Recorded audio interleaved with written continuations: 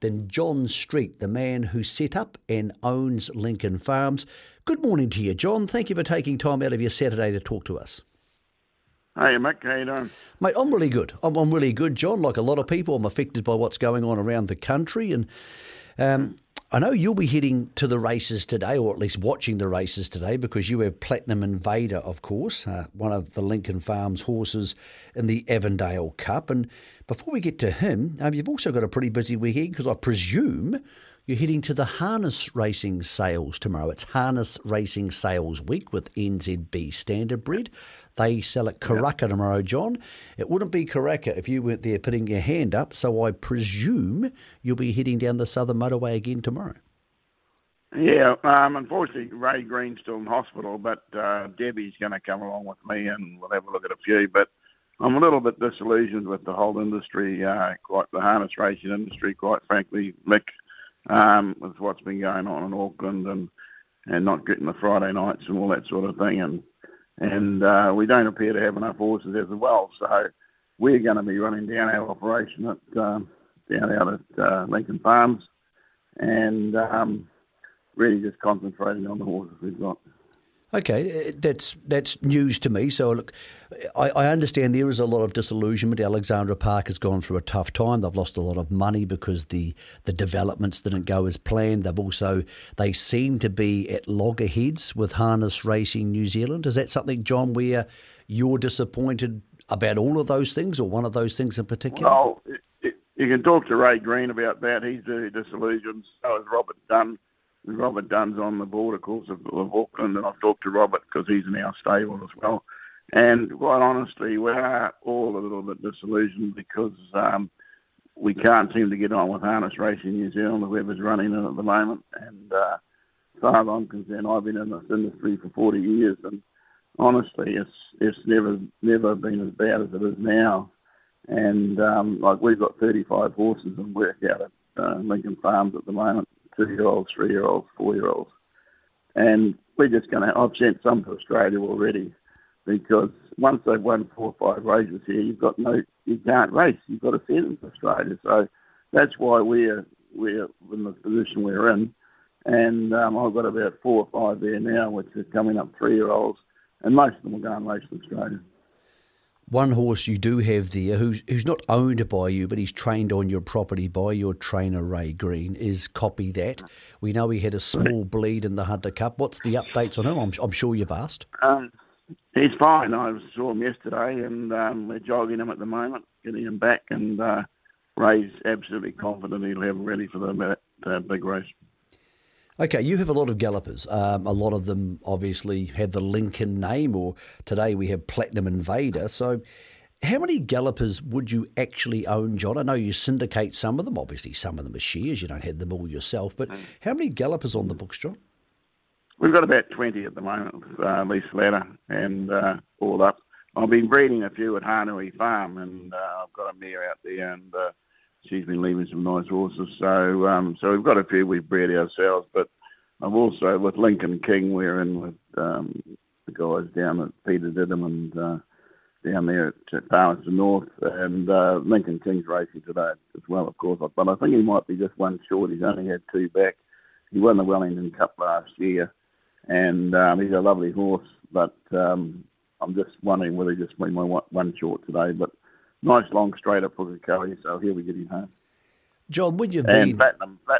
Platinum Invader, he trialled on Monday, and 1,200 metre trial on Monday down there at Fielding or somewhere. And Lisa said he had a good blow when he came in, and so she's got him pretty right.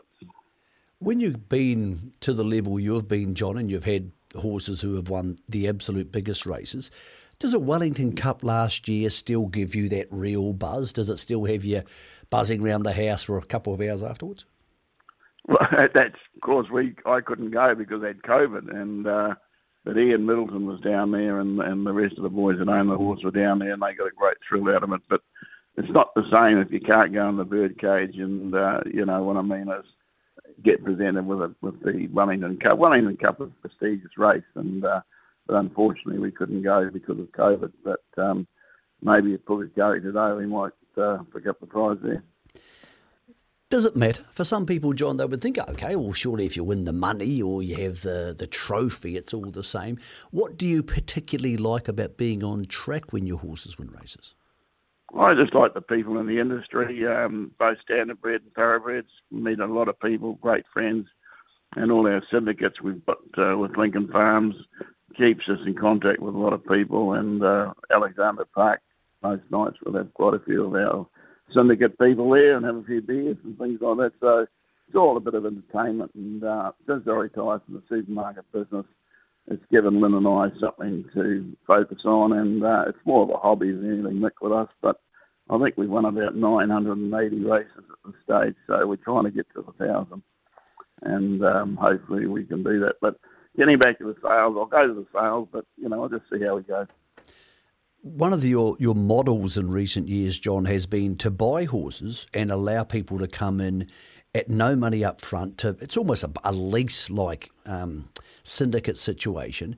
And I'm not sure if you're still doing this because it was something I'd never heard of before, but you got to the stage a couple of years ago where if you didn't get to the races, or was it you didn't win a race, you had the chance to get out of the horse. Yeah.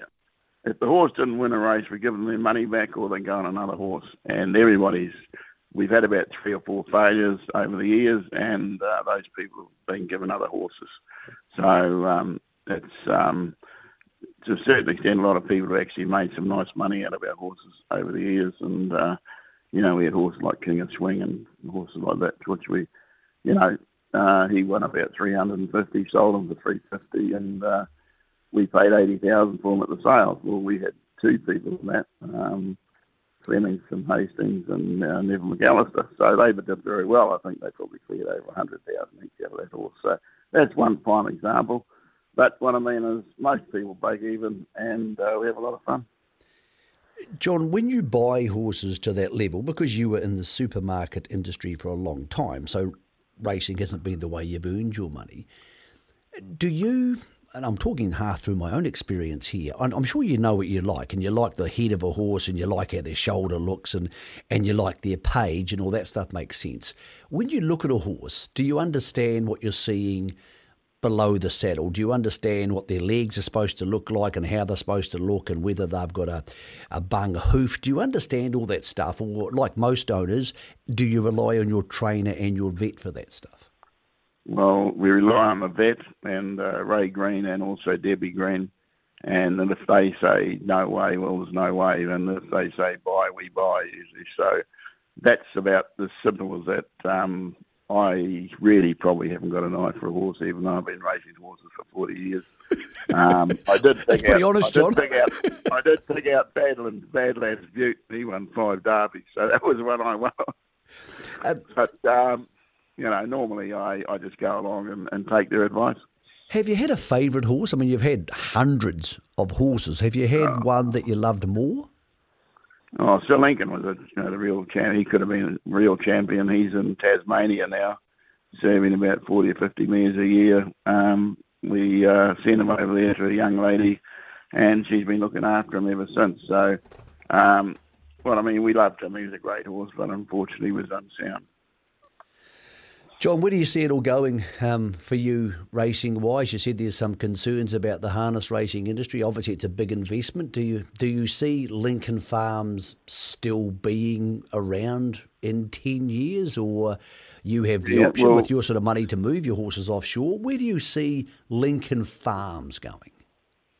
Well, we've got a property at Pukekohe, as you know, with 60 acres, and we've got that. We sold that property to a Chinese development company, and we've got it leased back till 2027. So we've got another 4 years out at Pukekohe, and of course, what the Franklin Racing Club and Franklin property out there, Franklin Park's been sold to developers as well. So, 4 years, that's about out for us. And I'll be 82 and Ray will be 82. So, is we'll have to have thinking about what we're going to do from there. But I've assured all my staff out there that we'll look after them until 2027. But I talked to the boys the other day, like Zach and Andrew and them, and said, listen, you've got to start thinking about your training careers. and I'll lease boxes here for you if you want to get started. So they're having to think about that at the moment. But we'd love to see these boys carry on in the industry. We need them, and at the end of the day, I'm just not sure where we're going to be in 4 years, but hopefully we're all still around. John, thank you for the honesty. It's a tricky time, as you mentioned, particularly for the harness racing industry. A lot of change going on there and market share change. But look, you guys are doing some huge stuff in both codes. You deserve every victory you get. Good luck today with Platinum Invader, maybe a little bit less with Lincoln King. We spoke to Marsha. He said, hey, our big target's in 3 weeks' time. And good luck if you go to the sales tomorrow, because I know, I can hear in your voice, there's some disappointment there, but I also know you, and I know at some stage I'm going to see you put your hand up. Okay, Mick, thanks very much.